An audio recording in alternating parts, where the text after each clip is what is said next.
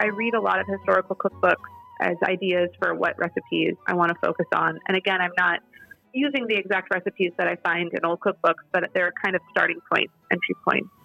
And then it's just a lot of trial and error and thinking about cooking old recipes in a modern context, and the fact that, we have tools that our ancestors, our grandmothers and great-grandmothers didn't have. And, we also had ingredients that they didn't have. And so I try to take license in terms of making dishes taste good for a modern palate while still making an obvious through line to the tradition and the history. Hi, and welcome to The Big Schmear, the podcast celebrating Jewish food, culture, and history. I'm your host, Beth Schenker.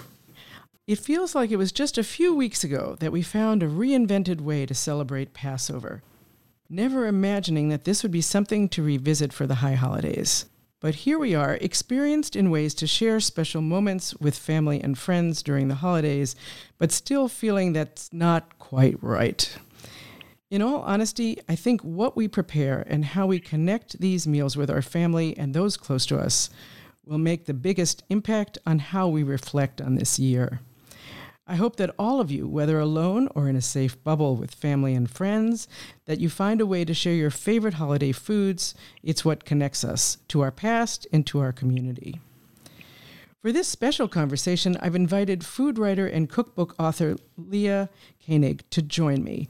Leah has been on my radar screen for a long time. I'm not sure why I didn't reach out to her sooner, but when I participated in her session about Italian Jewish cooking during the Great Big Jewish Food Fest, I knew I had to ask her to be a guest on The Big Schmear. And here she is. Hi, Leah. Welcome to The Big Schmear. Thanks so much for having me. How are you? I'm doing okay. I am frazzled every day, trying to juggle work and kids and pandemic and everything else in life. But, we're healthy and safe, so that's what really matters. Yeah, in the end, that's you have to find those silver lining pieces, and I'm glad you have some of those. I thought I'd start out with sharing with all of my listeners a little bit about my experience of cooking with Leah before we jump into the holidays to talk about specifics. And so I'd just like folks to know that while I was preparing for this interview, I noticed that Leah provides group cooking lessons online that include making delicious Jewish food and having a bit of a history lesson about the food that you're going to cook. And I got really excited about this idea for a lot of reasons. It was summer, it was hot, and why not do something fun? I love learning about food, and I figured I'd be able to put together a small group of people to do that. So my cooking partners from 4 households included my daughter Sarah, our good friends Ellen and her daughter Clarissa, and spouses as sous chefs. We had a blast. We got to experience cooking with Leah in a very personal way and gain insight into everyone's cooking styles. That was interesting. And so, Leah, with all the cooking that you do, teaching classes, writing cookbooks, being a guest contributor to publications, what's your favorite thing about cooking? Oh, it's a great question. Well, first I will say I really enjoyed cooking with you and your crew also, and it felt very much like a small family reunion, even though it was 2 separate families or, a friend reunion. And so just in general, I've been really happy with how cooking classes have translated from in-person to Zoom pretty seamlessly, and you can still get a very intimate and fun feel online. So that's been really nice. But I think my favorite thing, in terms of all the different types of work I do as a freelance food writer, is really developing recipes for a cookbook project. I love writing articles. I love researching, the stories behind the dishes that I'm developing recipes for. And cookbooks really give you an opportunity to really dive in deeply and to really focus in on something in a way that, as a freelancer, sometimes you jump from project to project. So it's really nice to have a sustained project. And I love testing recipes. I love developing them and making sure that they work and trying new things. It's kind of this perfect blend between your scientific brain and your creative brain. So I would say that's my favorite part. And so that brings up a couple of questions for me. And so I guess the first question would be, I think it has to do with the difference of finding recipes online versus having that cookbook. And a cookbook really is more than just recipes. Not that there's anything wrong with that at all, but I kind of look at it as putting together, in a way, a concert. You think about the dynamics and the arc of what you're containing in that book. And then there's all that context that you give people, which you won't have if you're finding that recipe online. And so it seems like it's a great resource that is an important resource even to our own cultural history.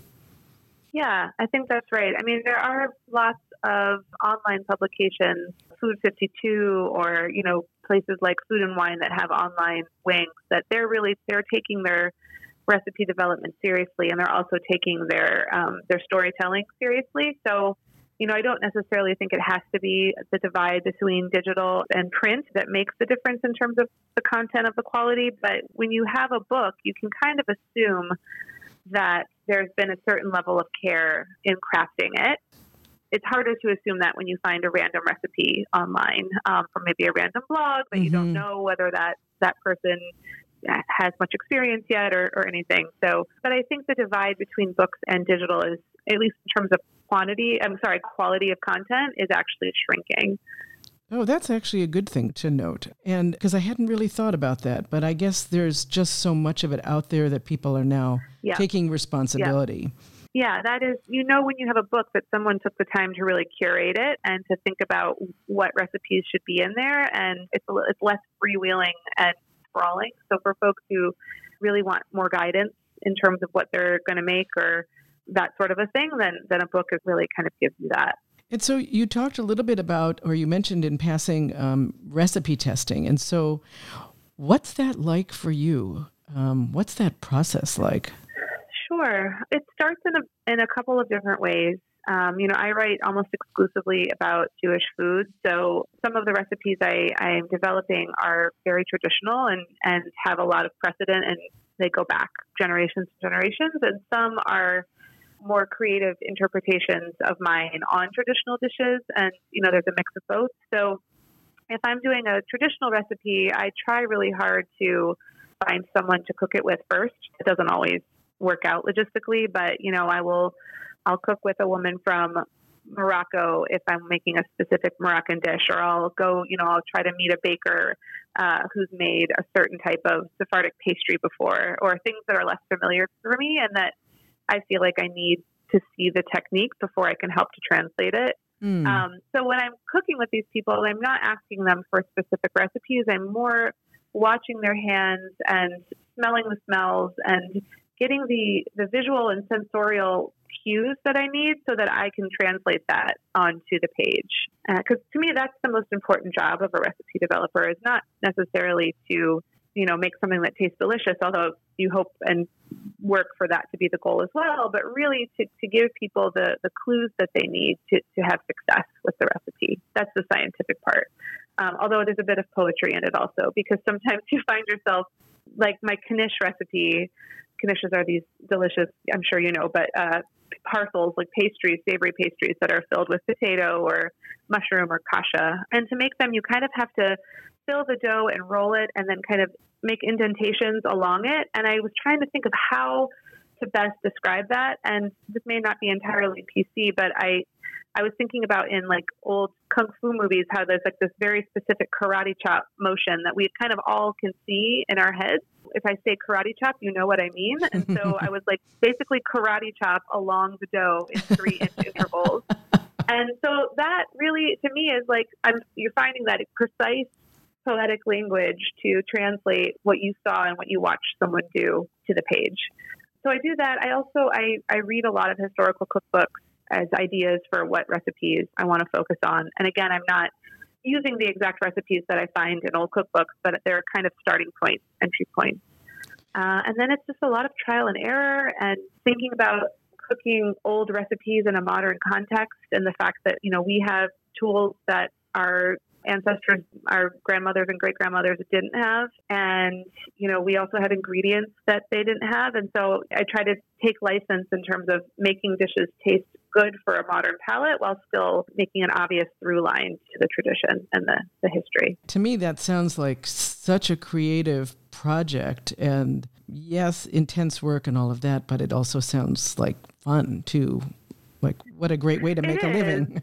It is, yeah. I mean, when you're the Jewish Cookbook, which is my most recent book out, I know we're going to talk a little more about it, but that has 425 recipes in it. So when you're talking that scale, it starts to be, you're taking very careful notes of, was that 1/4 of a teaspoon or 1/2 of a teaspoon of cumin, or was that, did I twist the dough 3 times or 2 times? So there is a little bit of painstaking work that goes into it as well. But it is, I feel super lucky to do the work that I do.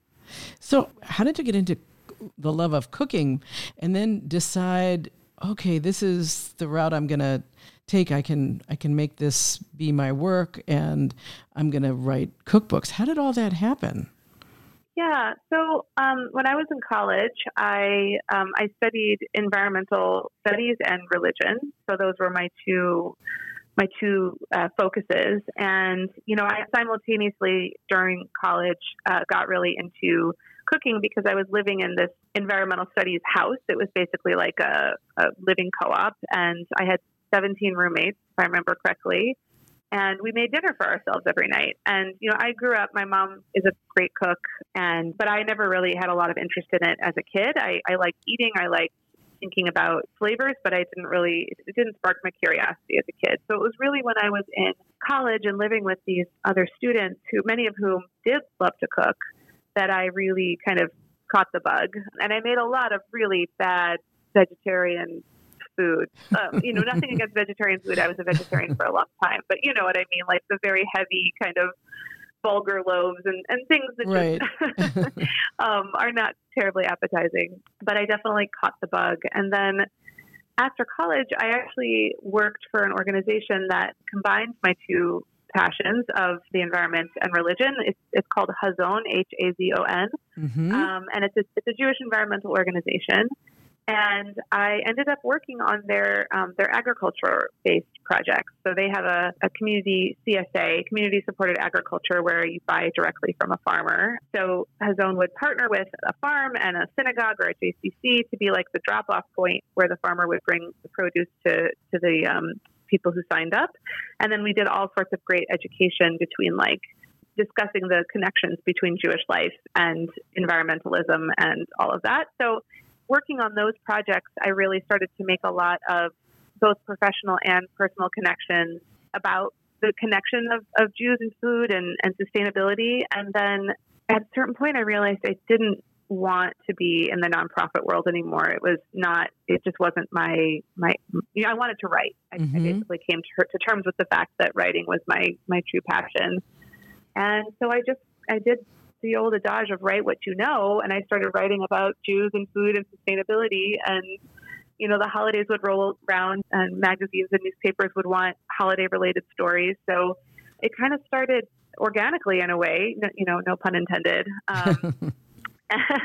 And then once I sort of scratched the surface of Jewish cuisine, it just opened up this entire world because, Jewish food is so much more than the Eastern European Ashkenazi dishes that I grew up with when I was growing up in suburban Chicago.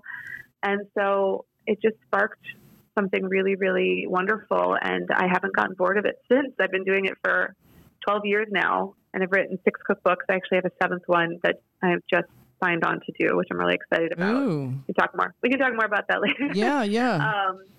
But yeah, it's a way to travel the world and discover the world through the lens of one cuisine. And I think that's one of the most unique and exciting parts about Jewish cuisine. I agree. That's what keeps it so exciting. And you can just have any spice in your cupboard and know that you're on the right track to finding a use for that with some traditional kind of Jewish food. It's pretty cool. Yeah.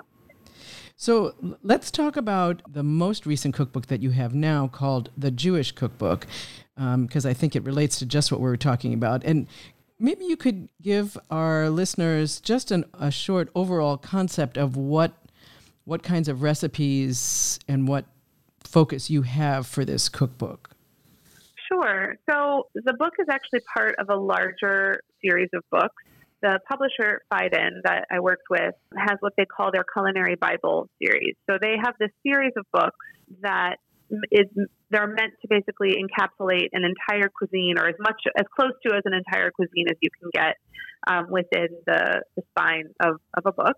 So they have Mexico, the cookbook. They have China, the cookbook. They have Peru, the cookbook, and so on and so on. And then they also have ones like the Breakfast Cookbook, which is, it's a cross-cultural book that explores breakfast throughout the world, and the Vegan Cookbook. And so they reached out to me, I guess it was almost 4 years ago at this point, 5 years, I don't even remember when they reached out, if I would write the Jewish book for them. And it was the honor of a lifetime to be asked to do that. And it felt, very much like the next obvious step for me in the work that I was doing, because the goal of the book is to basically capture all of Jewish cuisine in one book. And, you obviously, you can't do that because Jewish cuisine is so diverse, and, every family has their different way of doing things. So if you actually put every recipe in, it would be 7,000 recipes long. But, the book explores Ashkenazi cuisine, and it explores dishes from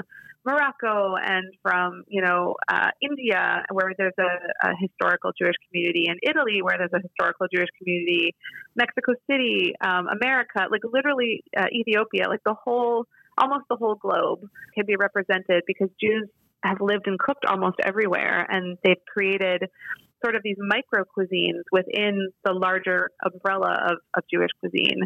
And the dishes look really, really different. What you would eat on a Friday night for Shabbat dinner in Tunisia is entirely different than what you would eat in Turkey or in, I don't know, trying to think of South Africa, all these different places. So I tried to make sure the book represented, like, no matter where your family's background was from, if you were Jewish, you would find yourself in the pages of the book.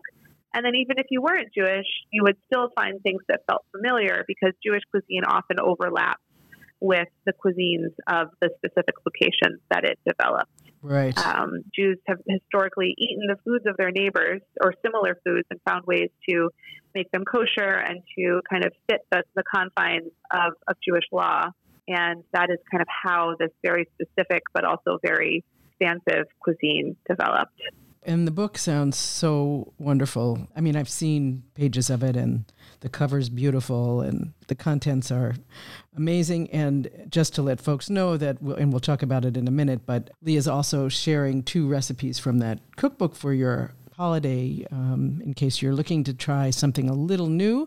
We'll get to that in a second, but that's very cool. So let's talk about the holiday. And we're doing this episode a little bit in advance of the holiday, so people have a chance to actually buy ingredients and kind of plan if they're adding new things to their menu. And so I'm wondering if your holiday food prep this year is going to be different because of the pandemic or because of other issues. What does your holiday food prep look like? I did have the thought, especially on Passover when the pandemic had just started and everybody was in panic mode. I had the thought of literally just making a giant pot of chicken soup and like existing on that. Yes. Ultimately, the Jewish mother in me didn't allow myself to do that. Yeah, it will definitely be a pared down affair this year. So do you have any additional suggestions for listeners about how to make food prep during this time be a little less stressful, knowing that often now parents have their kids at home. There isn't even the break that they might be off at school. And so in a way, I guess it could be help in the kitchen, but I don't know. Do you have any other helpful thoughts for folks? Yeah, I mean, I think there's a wisdom to holiday prep that is true in a pandemic as well, but just on a greater scale. Definitely plan in advance. It doesn't have to be, we're about a month out now, so you don't have to plan right this second, but in the 2 weeks before, a week before, think about the shape of the meals. You're observant. Are you going to be doing all of the meals? Are you going to be doing some of the meals and subsisting on leftovers for the other part? And decide what you're going to make and then try to make stuff in advance. Like, a lot of Jewish cuisine is actually very make-ahead friendly because traditionally on the Sabbath, Jews don't cook with electricity or heat for the 24-hour, 25-hour period between sunset on Friday and sundown on Saturday night. So a lot of dishes are things that can be made in advance and either eaten at room temperature or through the miracles of modern technology can be warmed on a hot plate that's left, overnight. So make a lot ahead, focus on simplicity this year. Like really, like this is not the year to be sourcing ingredients from wherever, unless that brings you joy, in which case go for it. But, if you can really focus on fresh ingredients, what you can find at like the local farmer's market, and let the ingredients shine so that you kind of have a leg up on what you're cooking in terms of flavor. Like you don't have to like go crazy this year. And then try to if you have kiddos at home, cook at night. I often I love trying to get my kids to cook with me. My 17-month-old is obviously a little too young, but my 6-year-old sometimes can be coerced into doing it. I usually have a little bowl of chocolate chips on the counter and let him snack while he helps me. But, when I'm doing the bigger stuff, like a brisket or whatever, do it at night. And when they go to bed, and then it's ready for you. That sounds like great pointers for people. And so I appreciate that. So let me ask you another question about holiday cooking. So let's say a family has, a family favorite that's been served for Rosh Hashanah or Erev Yom Kippur for generations. And you want to serve that. You want to be respectful, but you also have this feeling like you want to make it your own in some way. Do you have any suggestions of easy, foolproof ways to kind of tweak those recipes? Yeah. So the cookbook that I wrote previously to the Jewish cookbook is called Modern Jewish Cooking. And that book is basically designed to do exactly that. It takes traditional dishes from around the world, Jewish dishes from around the world, and does update them. So, for example, there's a pumpkin butter challah. So it's challah, but it has pumpkin puree in the dough, and then it has apple butter and chopped apple kind of threaded through. So that's a delicious. Challah doesn't need to be updated. Challah is perfect as is, but that's one example of a way that you can kind of spice up the dish. Mm-hmm. And there's lots of examples from that book. But in general, I think using better quality ingredients, the freshest possible quality ingredients is one way to do it, and really experimenting with flavors, right? So if you're making a traditional roast chicken and everybody wants it that, just kind of plain, maybe you keep it plain, but then you have on the side you make a romesco sauce or something that people can drizzle over the top, and that just kind of updates it. Romesco sauce is it's not a Jewish dish, but it's a Spanish red pepper almond sauce, and it would just basically enliven a regular roast chicken dish. So that you could do that. I often find adding fresh herbs and lemon zest is a way to update most dishes. So if you're making, I'm trying to think, carrots is often eaten on Rosh Hashanah in Ashkenazi households, stewed carrots with maybe a sweet and sour flavor. Mm-hmm. So maybe you stew the carrots, but instead you do heaps and heaps of fresh herbs, parsley or cilantro or mint or whatever, and then lemon zest and I don't know, some Ceylon or date syrup or honey over the top. And then that's maybe some chopped garlic. I don't know. I'm just kind of spitballing here, but you take a dish that feels traditional and then kind of find, a way to garnish it in a new way. Uh-huh. Wow, that sounds really good, actually. I might make it. Yeah, that's what I'm thinking. Yeah, put those carrots on the menu after all. Yeah. And actually, traditional Jewish cooking, especially Ashkenazi, Eastern Europe cuisine, tends to have become very, very heavy, lots of oil, lots of sugar, and that's tasty. But we don't really eat like that in the 21st century. Or many of us have kind of gravitated towards lighter, fresher interpretations of dishes. So I often find my mom's apple cake recipe, which is amazing and dates back however many generations. I can cut the sugar in it by up to half a cup sometimes, and it still tastes great. So, if you have an old recipe and you're just choking at the thought of putting in 2 cups of sugar, you can probably cut it back quite a bit without actually missing it. Well, these are great pointers and I think really helpful. And sometimes people just need a little spark. And so some of these ideas sound simple enough that it can spark somebody's creativity and excitement about looking at dishes in a different way and feeling really proud of what they put on their table. So I appreciate that. Thank you. Yeah, actually, on the sauce front, Jewish cuisine has a lot of amazing sauces. There's chermoula, which is a very herby, garlicky, kind of like pesto, but different herbs and cumin. There's muhammara, which is a Syrian red pepper and walnut and pomegranate molasses dip or spread. And a lot of these dips and spreads can be used as sauces. So you can, again, like kind of go to the tradition and maybe different corners of it and find sauces that can be put on the side, and then just people can drizzle as they want. So if, your great aunt Gladys is coming to join you, she can have it plain if she wants, and you can have it zhuzhed up. I love that. And my own personal cooking weakness is the lack of using sauces. So you've already given me some very cool ideas for this year, which I appreciate. So just to let my listeners know, Leah is sharing 2 recipes with us. They'll be on my website. And, they're just in time for the holidays, but also they're the kind of recipes that you can cook anytime, Shabbat dinner or any kind of dinner that you're having. And so the recipes she's sharing are thyme and honey roast chicken and apple chalet. And everybody knows what a roast chicken is, but maybe you could talk to us a little bit about the apple chalet. Sure. So apple chalet it's an Alsatian dish from France, the Alsace region of France, which is actually where Ashkenazi cuisine originated. People think of Ashkenazi cuisine as being Poland and Lithuania and Eastern Europe, but it actually it started kind of where Germany and France meet. And this dish it's basically, if you're familiar with a kugel, it is in the kugel family, but instead of using noodles or potatoes as the base, it uses bread. So it's very much like a bread pudding. And it has apples in it and sugar, and I'm forgetting the spices. I think there's probably cinnamon in there.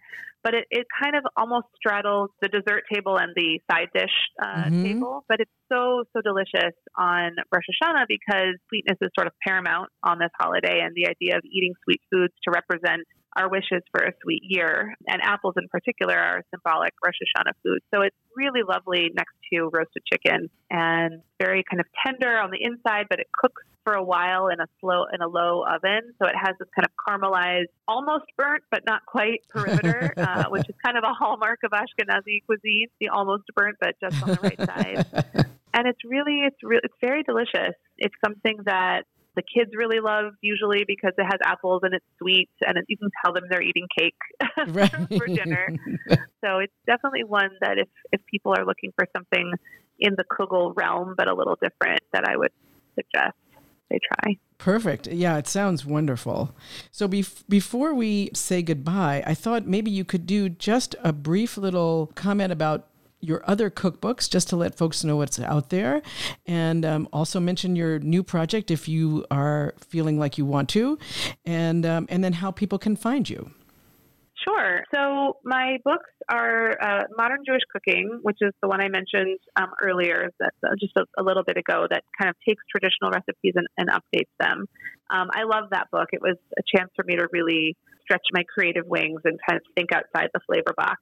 So that is one of my favorites. And then I also have a small series of books. They're called the Little Book series. So it's the Little Book of Jewish Appetizers, the Little Book of Jewish Feasts, and the Little Book of Jewish Sweets. So it's basically, each one is 25 recipes long, and it's meant to encapsulate kind of the best of those different categories of Jewish food. And they're actually very little. They're like pint-sized books, still readable and beautiful. But we thought of them because, people love to give books as gifts, but everybody has a very crowded cookbook shelf. So this is sort of a really nice way to gift a book to yourself or to someone you love without taking up too much real estate. And also kind of an a la carte book. You can either collect all three or you can, choose which one you love. So I love my little book. And then obviously the Jewish cookbook that we talked about, that's kind of the opposite end of the spectrum, 425 recipes. And right. It's actually not a giant book. It's remarkably svelte for being that many, much to the credit of Biden's design team. So, but I feel like that one we talked about a lot, so I won't say too much more. And then my forthcoming book, which is literally like, this is hot off the presses news, is going to delve into something that I actually spoke about and taught about at the Great Big Jewish Food Fest that you mentioned earlier. So it's going to be focusing on the cuisine of Roman Jews. Oh, wow. Yeah. I'm excited. So it's meant to sort of be a travel focused book, and we're all sort of aching to travel right now. Yes, we are. And Rome's Jewish cuisine is over 2,000 years old, and it has many, many overlapping components to it, and just a fascinating history around, Jews living in the ghettos for 300 years and how that shaped the cuisine, and finding deliciousness in the trauma of that. So that's the book, and I'm excited to be working on it. And I'm also really, really, really hoping I can get back to Rome, because I've been there a bunch and I've fallen in love with that community time and time again. But I really want to be able to tell their stories, since it's not I'm not a Roman Jew. So hopefully in the next 6 to 9 months, I'll be able to spend some time there and cook with people. And yeah. Well, I hope so too. Yeah. That means a lot of positive stuff for all of us, if that kind of travel is possible. So we can hope for that, right?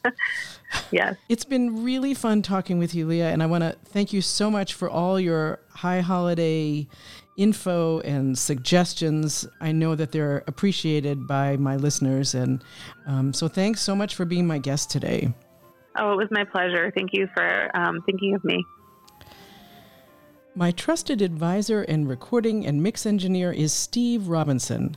The Big Schmear theme music is performed by Cavatina Duo from their CD entitled Sephardic Journey on the Sadie record label. If you like The Big Schmear, please don't forget to subscribe to my podcast, follow my Instagram account at Beth the Jewish Foodie, and write a review or share a like on my Facebook group page. And please do tell your friends to listen. It's the best way for my podcast to continue to grow. If you have any comments or questions, I'd love to hear from you. Please email me at beth@thebigschmear.com. And be sure to check out my website, thebigschmear.com, to find recipes shared by my guests. I'm Beth Schenker, the host of The Big Schmear. Thank you for listening, and happy eating.